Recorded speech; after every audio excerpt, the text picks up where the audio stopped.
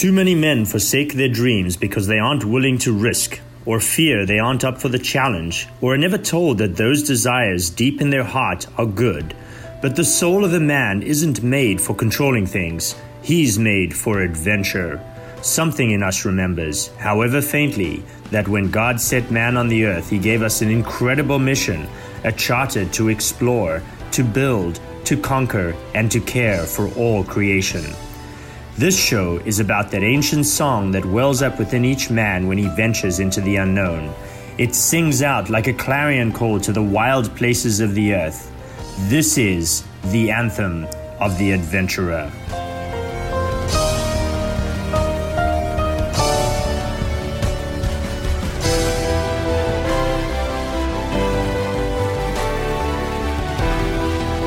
Welcome to the 13th episode of the Anthem of the Adventurer podcast, the show for men who are looking to answer the call to the wild places in their lives. I'm your host, Dan Zahner. What do you get when you combine a passion for board gaming, the outdoors, and adventure with great skills at starting up successful businesses? You get my friend David Rehagen. He started an amazing new business called The Gamer's Ranch, which I found out about on one of my favorite blogs, The Dice Tower. He finds board games in the outdoors as a way to get his friends and family together and have fun, as well as focusing on making healthier life choices for him in his business.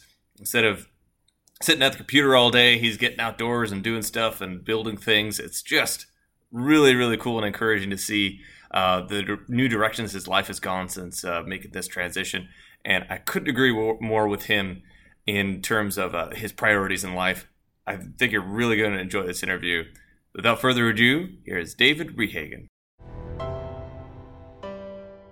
Okay, so today on the show, we have a new friend of mine that I found through one of my favorite board game blogs, The Dice Tower. We have David Rehagen, who is the founder of the Gamer's Ranch out in Missouri, which just looks like an epic place, and I can't wait to go visit. You're going to learn all about that today as we talk about adventure and board gaming and a lot of other things. David, welcome to the show. It's great to have you today, man. Yeah, thanks for having me on. I appreciate you finding me, and I've been checking out all your podcasts, and it's really amazing just the variety of people you have on here, and just really excited to get my story out there and be part of the community. Awesome. Well, tell us about your story. Who is David? A little bit about where you're from, your family, and it'd be great to hear. Sure. I'm from mid-Missouri, around the Jefferson City area, and I grew up as an Air Force brat. So my parents and I moved around to a bunch of different places all around the country. We lived overseas for a little while in Germany, and we got back, and I got into computers. I mean, I loved computers ever since I was a little kid, and my dad, being a jet engine mechanic, just didn't really, how can you make money in computers? I mean, that was actually a thing at one time, not really knowing how that was all going to turn out. So, got into computers, started doing software development. That kind of led into playing a lot of video games. And then as I met my wife and started having a family, I started noticing that there's just kind of a dead end in a way to a lot of this technology. And that I was video games are so solitary that I needed to find a way to kind of outlet my creativity, and video games are fun, but I needed to work my family and my friends and all these things into that. And I just noticed, programming, I felt, I was inside all the time, and I felt I remember there was a moment I thought, I'm just pushing this chair down a little bit harder today than I was yesterday. And I thought, I kind of need a little bit of a change of pace. And I'd always enjoyed the outdoors, always loved hunting and fishing. And going back to my childhood, even though we moved around a lot, my grandparents owned a farm that was about 400 acres. And we pretty reliably got back there every summer. And it really left a mark on me. And, they had a really small farmhouse that was 3 bedrooms. And downstairs, my grandparents slept, and then upstairs they raised 13 kids in 2 bedrooms, the boys' room and the girls' room. There was no air conditioning in this place, and I don't know I don't know how they did it.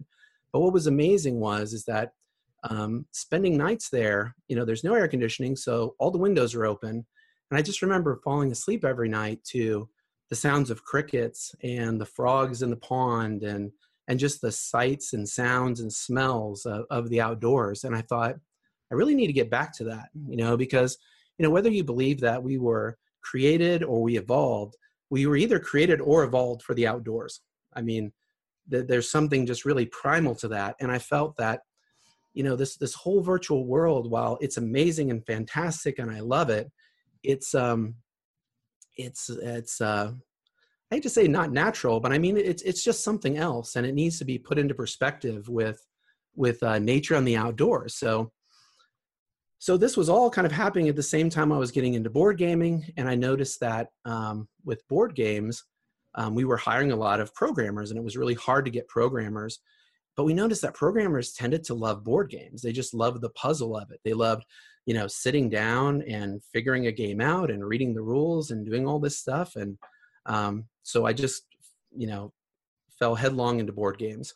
So, just started playing them at work, and then we started using them for interviews to find developers. And oh, cool. It's amazing because you bring someone in and during an interview, I don't know how many, interviews you sit on, but it's very easy for someone to put up a facade during an interview because it's 15 or 20 minutes and you're going to get the best view of that person, right? I mean, you're going to get the view that they want to portray.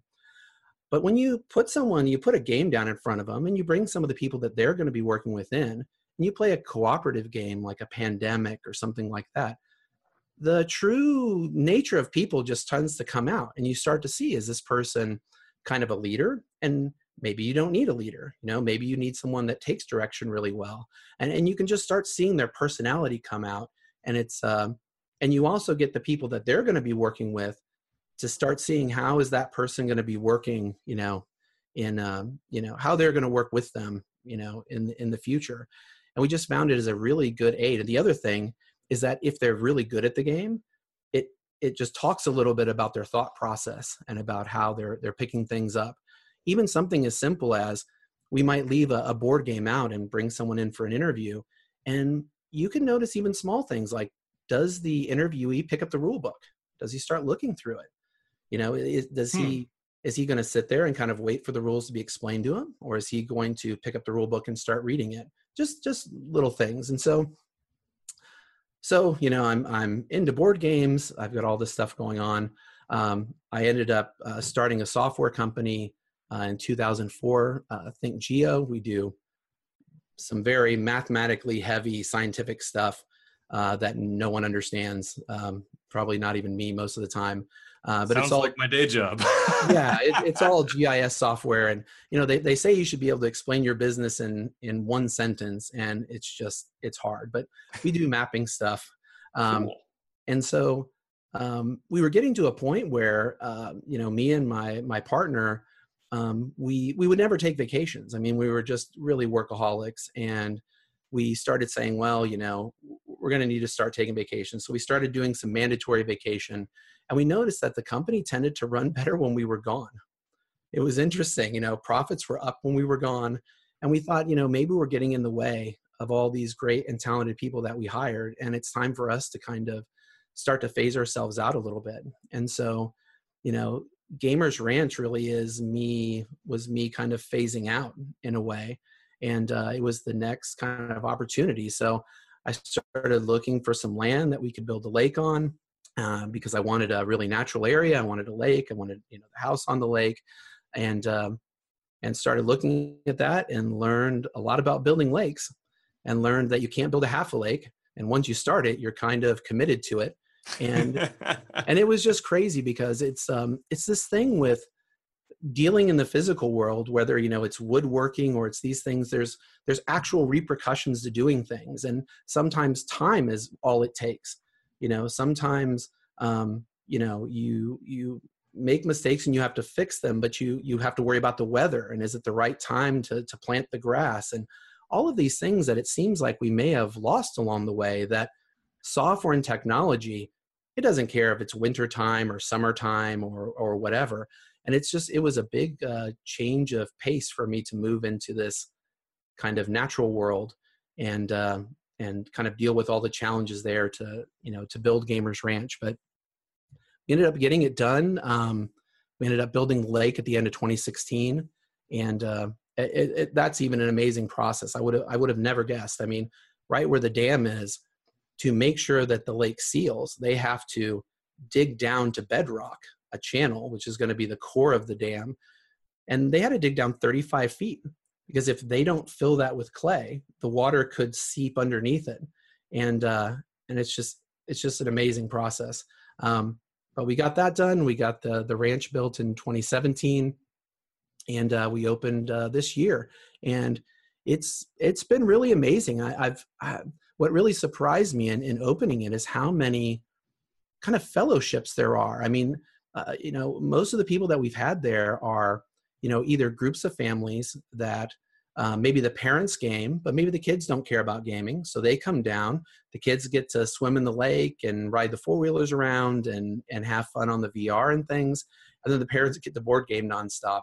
And then that's great. And then the other like group that we have usually coming down are just groups of old friends, where there's maybe 15 guys that all grew up together. Now they live in different cities and they meet up every year somewhere.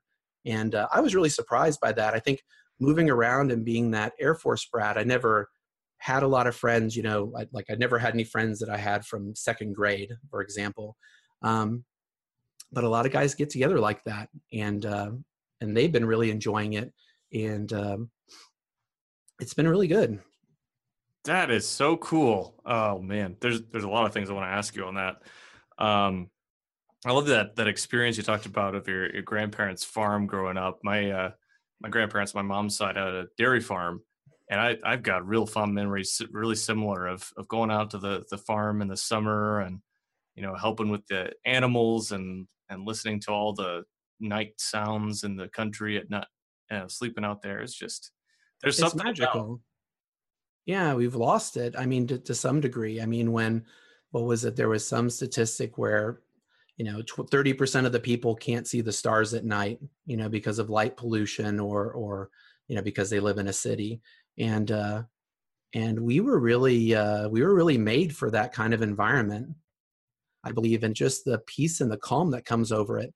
And something about, this kind of moves into almost a social media aspect where, life on the farm, it runs in its cycles, right? So when it's nighttime, you just can't do stuff outside. So you go in and you rest. And then the daytime, when it's cool, you work really hard. In the tech world, you're working all the time. You can work at midnight because you got to wake up and work with some people over in China or over in India. And it seems like it's turned people into machines to some degree, where, out on the farm, there's just things have to be done when it's time for them to be done. And it gives you time when you kind of have some downtime to think and to kind of plan your next move. And it just seems a lot more, I just seem a lot more at peace with that and just trying to disconnect. Yeah, I think there's a ton of wisdom in that. And one of our other guests on the show, John Eldridge, talks a ton about that. Actually, in a recent series on his podcast, The Ransom Heart. We were talking offline about the podcast you should make sure to listen to. That's one of them. That's on my list I listen to every week.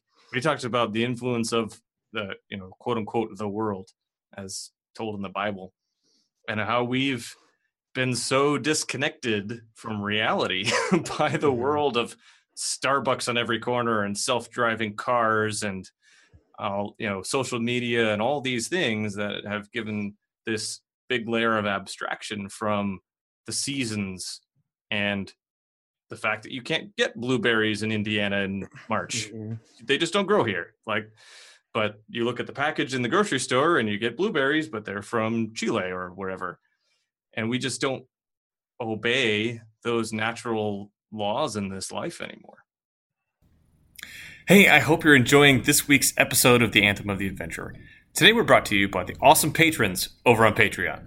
Patreon is a platform where you can support the show on a monthly basis to help with production costs and also improve the show with higher quality audio, swag for supporters, and much more as we reach our monthly goals. Head on over to patreon.com/Anthem of the Adventurer to pledge your support, and thank you for making this happen. Now back to the show. Yeah, I think there's a ton of wisdom in that, and one of our other guests on the show, John Eldridge, talks a ton about that. Actually, in a recent series on his podcast, The Ransom Heart, we were talking offline about the podcast you should make sure to listen to. That's one of them. That's on my list. I listen to every week. But he talks about the influence of the, quote unquote, the world, as told in the Bible, and how we've been so disconnected from reality by the world of Starbucks on every corner and self-driving cars and social media and all these things that have given this big layer of abstraction from the seasons and the fact that you can't get blueberries in Indiana in March. They just don't grow here. But you look at the package in the grocery store and you get blueberries, but they're from Chile or wherever. And we just don't obey those natural laws in this life anymore. Yeah, and it's really hard to say. I mean, is this progress? I mean, I look around and I see what technology and what all these things have done for us, and it can't all be bad, right? Sure. It's just that it's coming at us so fast. We don't have the perspective to know what's good and what's bad. I mean, look at social media in something like Facebook. Facebook is great when I'm away from all my relatives and I can stay in touch with, all my nieces and nephews that I don't get to see, and it's great. But then it also opens up to fake news and opens up to all these, other avenues. And we just don't have the perspective to know what's good about it and what's bad about it.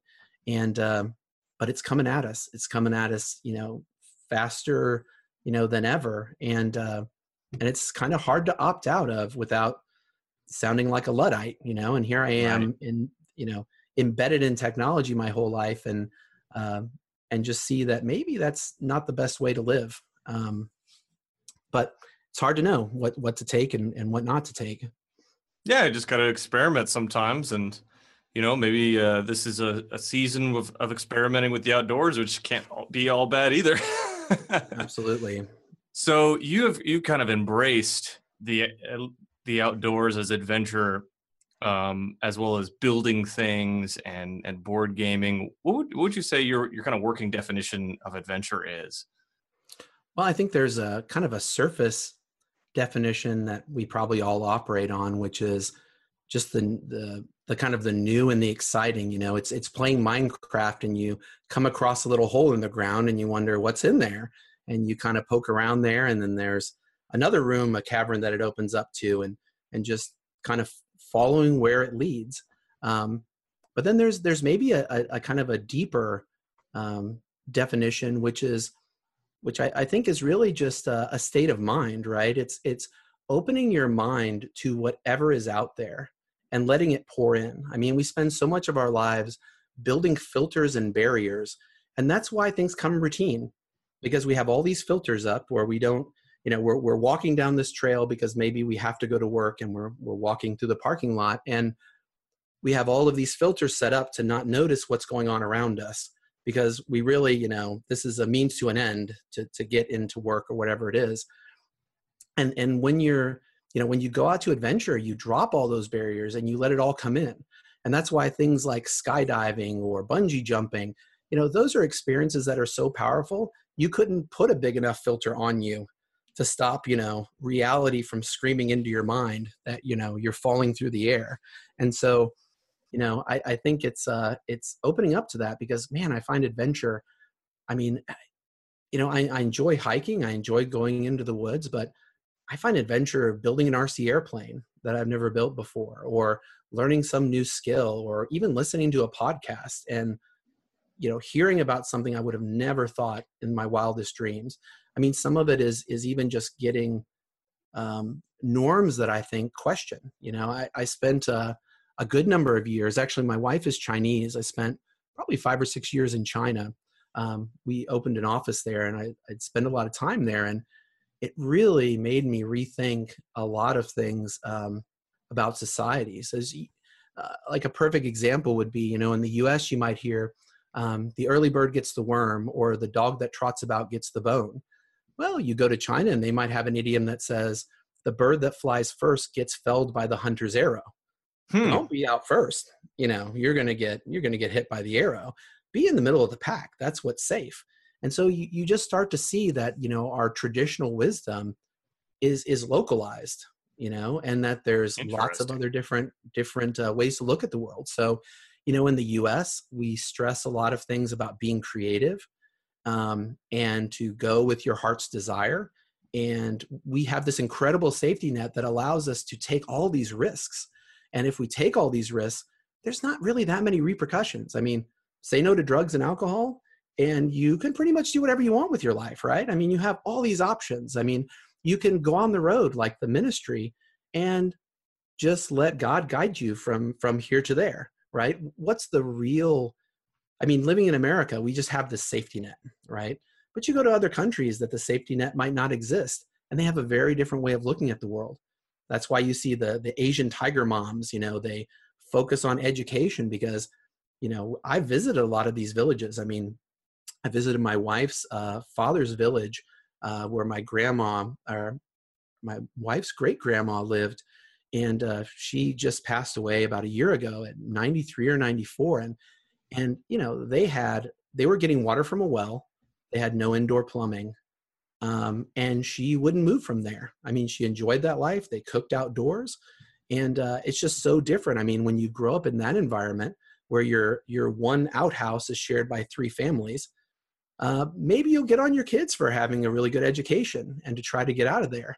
It's just the stakes are different, but it was so great. I mean, my wife was like, I can't believe you can take it out here. I'm like, this is just like camping. This is great. I don't have to take a shower for 4 days. I mean, we're out here in the middle of, almost in the middle of the woods. I mean, they're literally living in these like caves that were strewn out of the mountain. And it's just incredible. And to see just the differences in lifestyle and perspectives. And I don't know, it just gets into, you just got to open your eyes and you got to get out there. And that's why I think, I loved the podcast with the traveling dad. Oh, man. That's heading down and call him up. I mean, I already called up and scheduled my meeting with him. Excellent. Just to find out what he's up to, because, we were talking a little bit before the podcast that, a lot of times people think that they're going to change from within. And I think, most of the time in my life, it's been changed by having someone from the outside, I meet them and they change the way that I think about something. And that's why podcasts are so incredible. I mean, think about this. I mean, you're going to meet people, or, kind of virtually meet people that you would never bump into in real life. I mean, probably never. And it's just an amazing thing. So I would schedule that with him. He said he's in the Philippines now. And he was just in, what was it, Nicaragua? Or no, he was in Costa Rica. Costa Rica, that's right. So he's definitely out there living the dream. Yeah, I've really enjoyed getting to know Ricky. I hope another message back about getting some Tagalog lessons. But man, he's just been such a rich, full personality to get to know, and a just extremely generous soul. He's introduced me to, I think, 10 or 11 different guys to get on the show, and someone who's amazing to do editing. And I just really like his wealth of experiences he's had through traveling with his family, and that he's just generous to share about that with anybody who is willing to pull up a chair and listen and share with him about their experience. It's so cool. Absolutely. And I look at the common thread of all the people that, you've had on your podcasts, and they're just people that take action. They're people that get out there and do it. And you just, I don't know, it'd be interesting to find out kind of how they started, at like, what were the little baby steps, because you very often just don't change your life, maybe in one day, but, how to get yourself kind of going. I thought for myself, it was always, I always felt compelled. Like I was, there was no question of why do I wake up in the morning? I wake up in the morning thinking about 8,000 things that I could do with my day, and just go out and start doing them. Yeah. And so in some ways, I don't think I could stop even if I wanted to. And I think that's why they talk about, people going to retirement and you think you're going to sit and fish all day. And no, you're going to start a new business, or you're going to get involved in something, because you can't just sit around. but some pretty amazing people out there. Absolutely. Yeah, I think that's what I really like about, I mean, everybody that's been on the show, including yourself. I mean, you have made a pretty radical shift. I mean, not overnight, obviously, either, but it's one of those things where you build over time. Can you tell a little bit more about that kind of process of unpacking the entrepreneurial spirit and then blossoming into this business? Oh yeah. I mean, it definitely came out of desperation. I mean, there's just nothing more powerful than being very disappointed with the way things are going. And I typically don't believe in disappointment from the standpoint of, there's just not a lot of good that comes out from feeling negative. I mean, there's just no net gain out of it, right? But at the same time, I was doing a lot of consulting work and going to, different Fortune 500 companies and basically putting out a lot of fires from systems that were built and just, have my expertise. But I just noticed that, a lot of these companies were so inefficient. And I just thought, man, if I had my own software company, I could do things right. I mean, I could do things my way. So I think my way is the right way, right? I mean, we're all biased that way until we start to get our way. And then we figure out, oh, maybe somebody else had a good idea and, we should go with that instead. But I was just getting tired of moving around. I was just meeting my wife and we were talking about, having kids.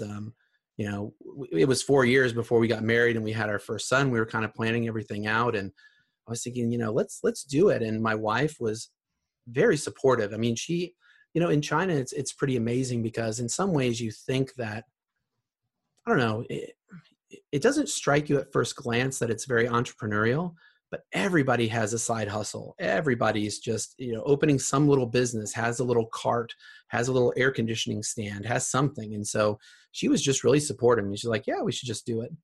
And so she really backed me on that and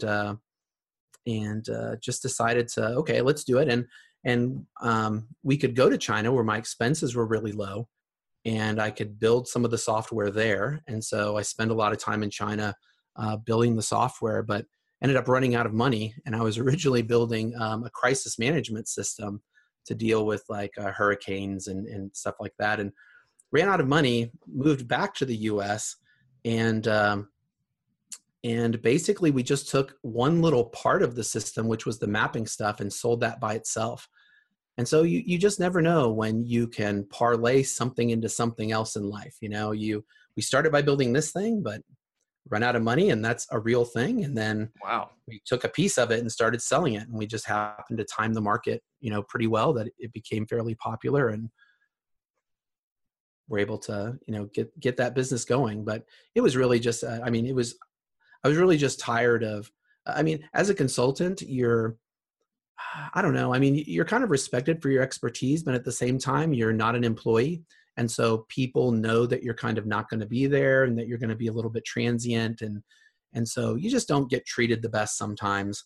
And I don't know, it just wore on me after a while and moving from city to city. It's great for a while, but when you're thinking about having kids and what you're, long-term, it probably wasn't going to work out.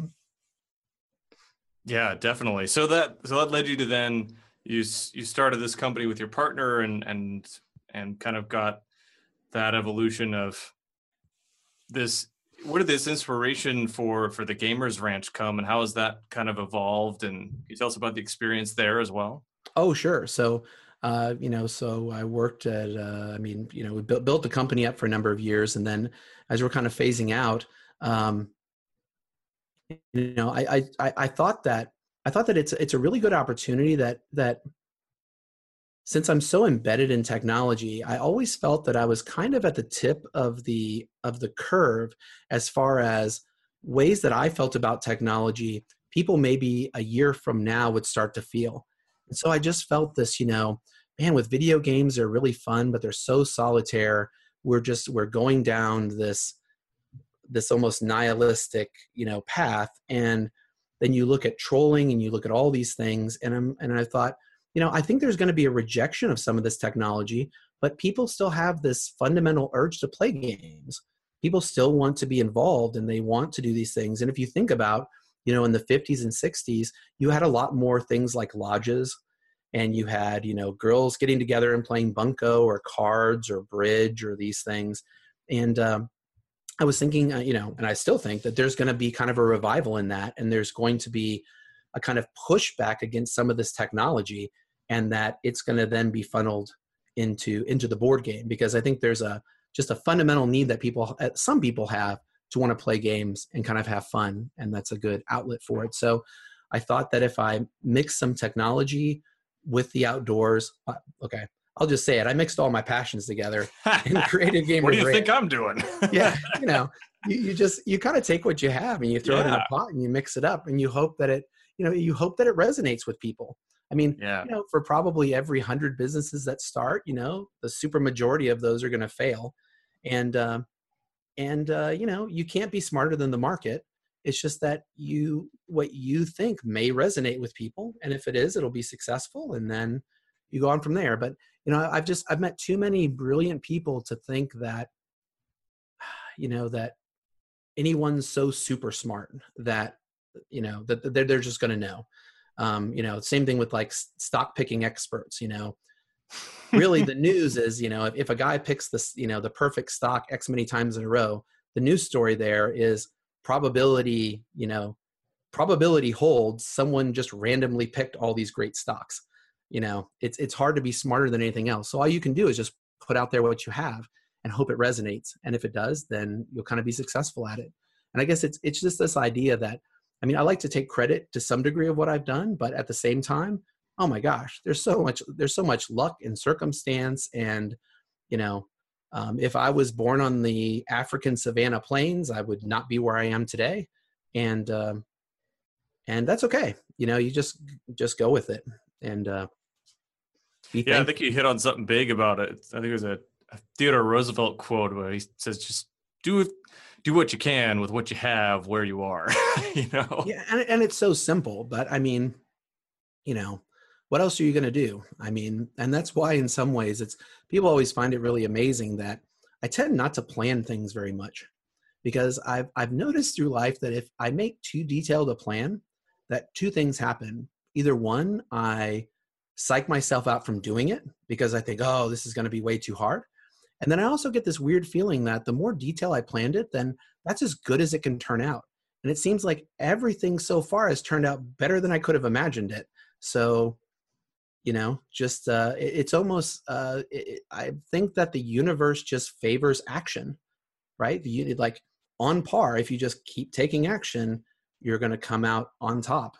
And I think if you add one word to action, effective action, right? Yeah, sure. Well, but if you take action, and even if it's not effective, that's going to tell you something, right? The universe is going to come back to you and say, yeah, we're really not interested in that.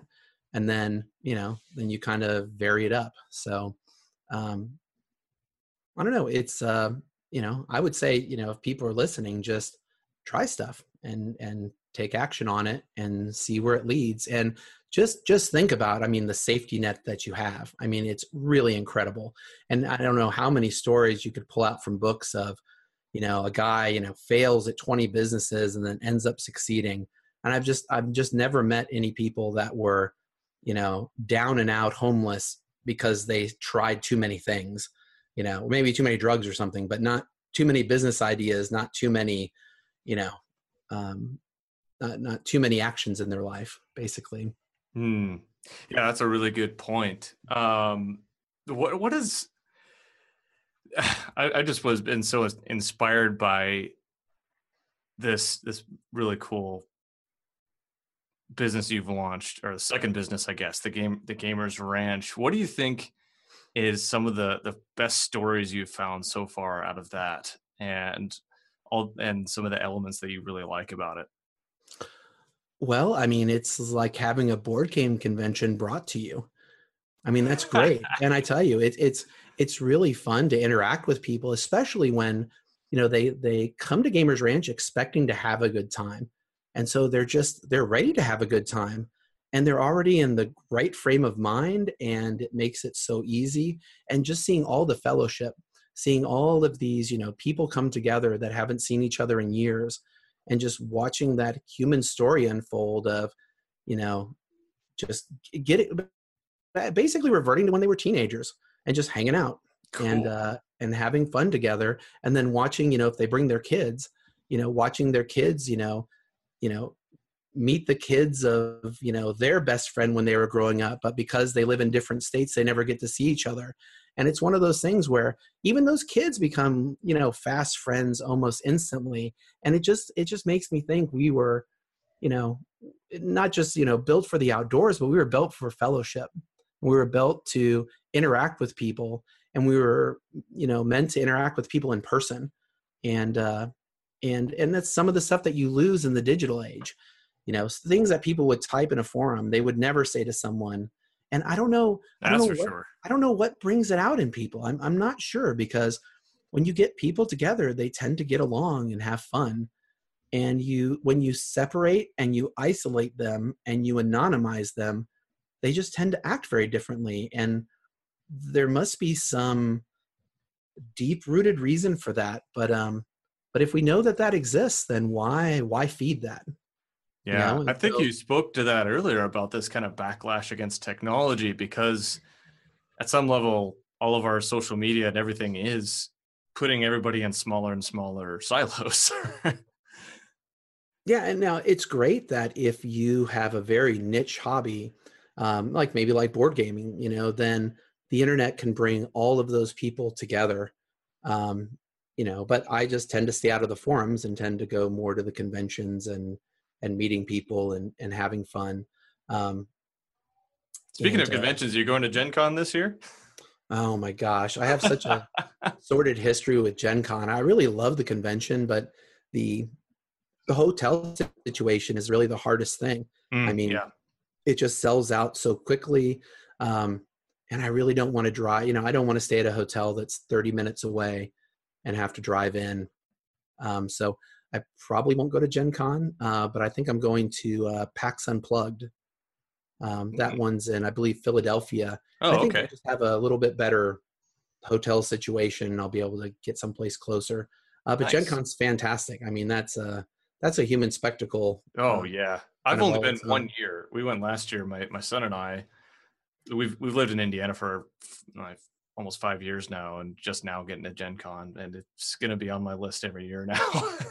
Yeah. Oh, especially if you live in the area. Yeah, we're an hour away, so it's. Yeah, that's fantastic, and I think they're going to be staying there and for the next 5 or 7 years or something. Oh, I think they re-upped their bid there because the city's fantastic and it's great. They just need to build some more hotels or somehow distribute it. It's just become so iconic in the gaming realm that it just attracts everybody in. So you went last year. Was that the 50th anniversary year? Yeah. Yeah. So I heard that was even extra crazy.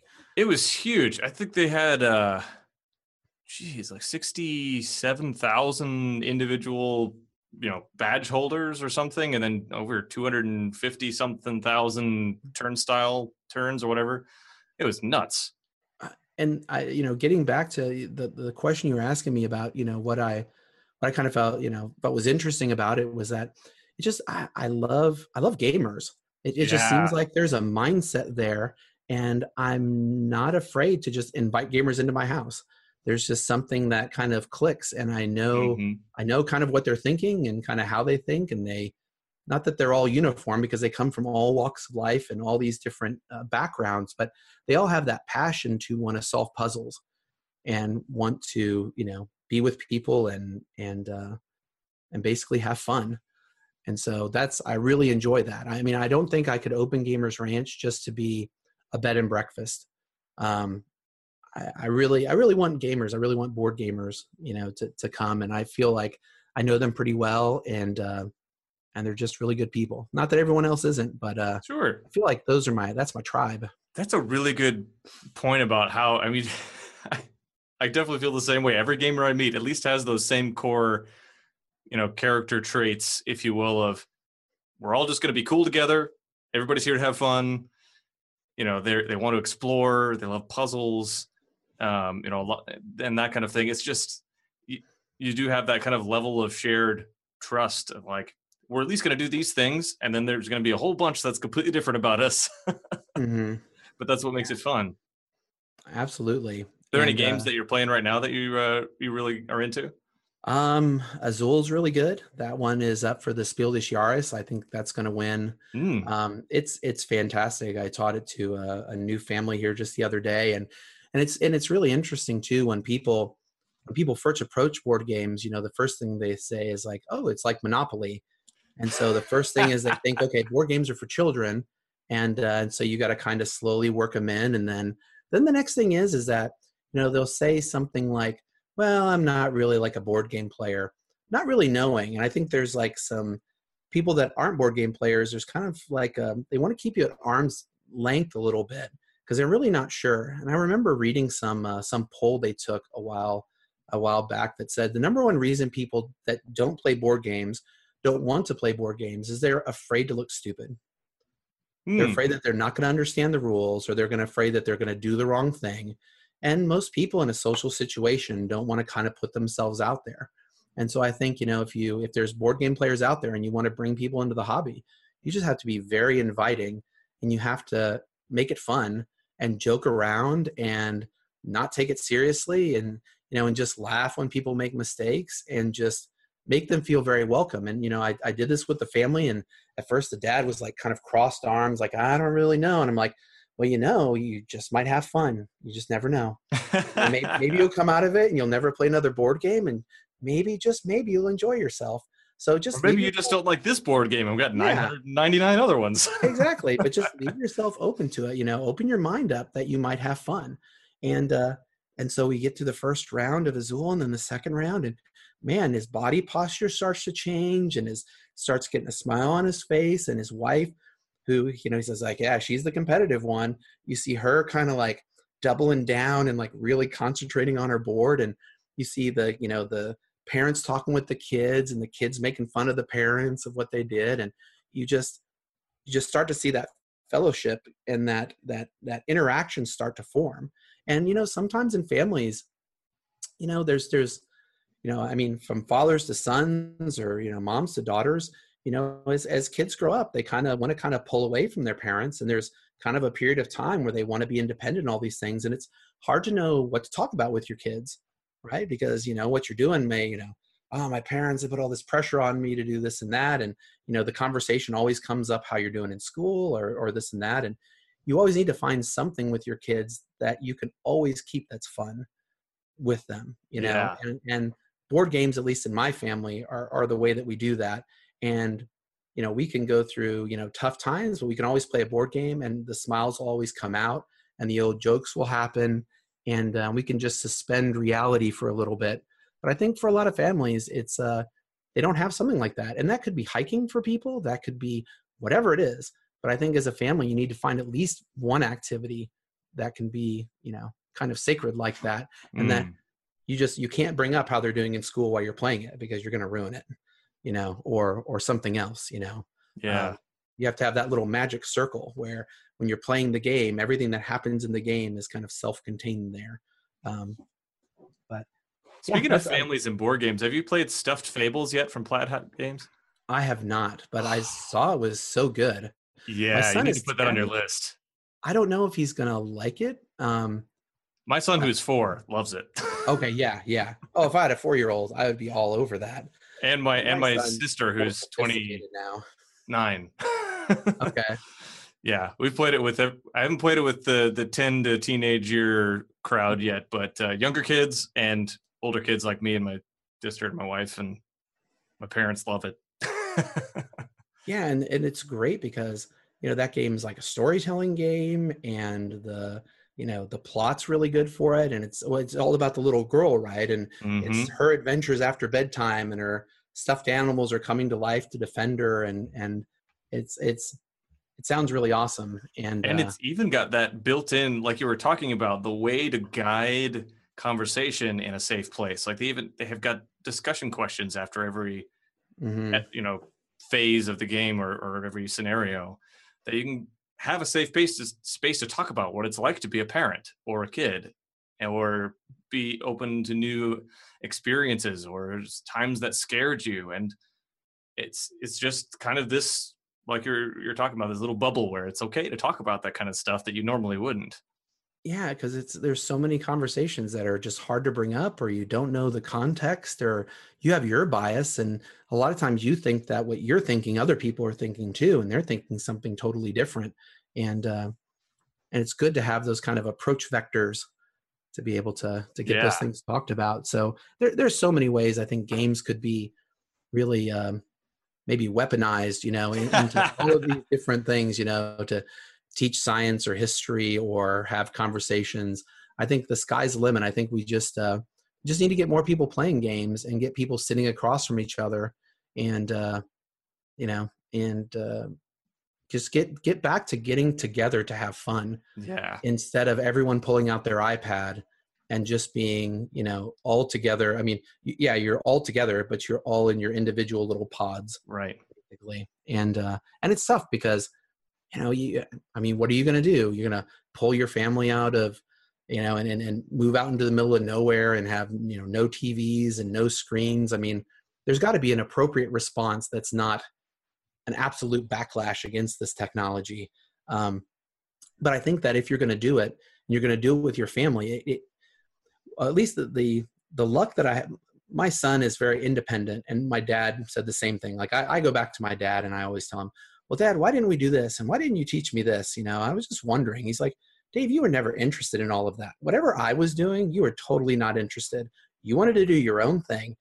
And I kind of thought, oh, maybe he was a bad dad. Now I see my son doing it. So maybe I'm a bad dad, or maybe my son is just super independent and he doesn't always want to do the things that I want to do, and he wants to do his own things. And, but it's good to have like some things that you can do in common, Yeah.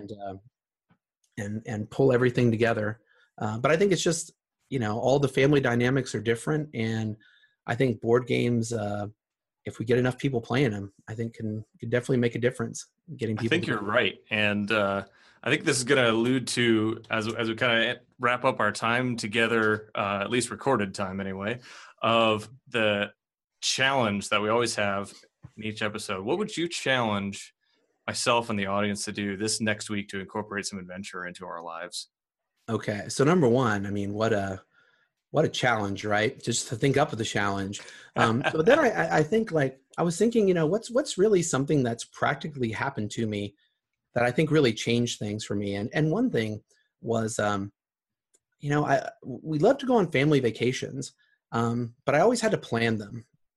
And so sometimes planning family vacations can be kind of stressful, especially when you're going to do something like, go to Canada and drive through, the mountains, and maybe go on an Alaskan cruise or do something like that, because, there's just a lot of moving parts to that. And so I got with, my business partner, and we were talking about it. And so what we do is we actually plan vacations, and then we do each other's vacations the next year. And we let them know how they worked out. And so what I would do to challenge your audience is to take a vacation. It can be a day trip, it could be a week vacation, it could be 2-week vacation, and just share what you did. So, I mean, and the more detail, almost the better. So, my business partner he's definitely a perfectionist, spreadsheet oriented guy. And so he had, like, on this day, we check into this hotel and we do this in the morning, and he had it all listed out. And I was like, wow, this was great, because this is a vacation that's just templated for me, and I can make little changes to it if I want. But I know, he would take notes on if the hotel was good that he stayed at. And so what would be great is if people would like to go out there on Facebook or wherever you interact with people and just list some vacations they went on and the places that they stayed, and try to take some of the pressure off. Because at least for me, being the dad and the husband, I've got the responsibility for planning all this stuff. And when it goes great, I get the admiration. And when it goes wrong, I hear about that too. And I think if we can trade some templates around, it'd be great. This is absolutely perfect, because literally tonight I'm getting together with my wife to plan out how our weekend, we're recording this in May, our Memorial Day camp out with our family is going to go this weekend. We're planning a little late, but better late than never. But sure. We've got a really awesome planning tool as part of a certification program we're going through that's developed by one of my Navy SEAL friends and his wife, that goes through putting together a playbook for whatever you're planning. Okay.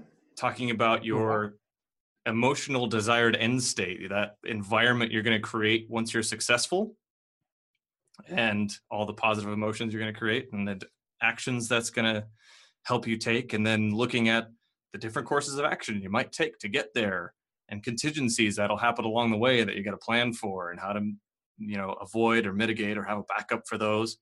So we're going to be thinking through all that tonight. Like, what happens if our kids scream for 4 hours in the car? What are we going to do? Or if we have a flat tire, what are we going to do? Yeah, well, because I mean, some of it is we have all these vacations, and my wife and my son would say how great the vacations are, and for me, it was just sometimes it was stress filled. Yeah, because I'm having to plan for all these contingencies, and I'd like to have fun on a vacation too. Sure. I mean, I like it. I like going out and experiencing all these things. And so I think anything that we can do to help each other to alleviate some of that. And even if I don't go on your vacation to exactly where you're going, I'm going to start to see the things that you were thinking about. Yeah. Going there, and some of the contingencies. It's like if you go to the camping the first time, of course you're going to go out to the web and say, like, what should I bring camping? You're like, oh, I really should bring one of those things. Oh, that was a good idea. I think the key is when you get back, the last part of the process is an after action review, like going through what went well, what didn't go so well, what contingencies did we miss in each of the phases of our trip, what do we want to make sure we do next time, or make sure we definitely don't do next time.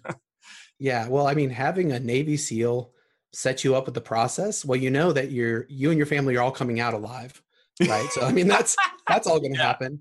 And you know that you're going to be successful in it. Right. I mean, that's what they're known for, is always coming back and always being successful. So, I mean, anything you can do to help increase your chances of having a great time, because, man, I can't believe how many times I went on vacation that I came back and I thought, well, especially with work where, I go on vacation and I get some text message, and that text message ruins the whole day.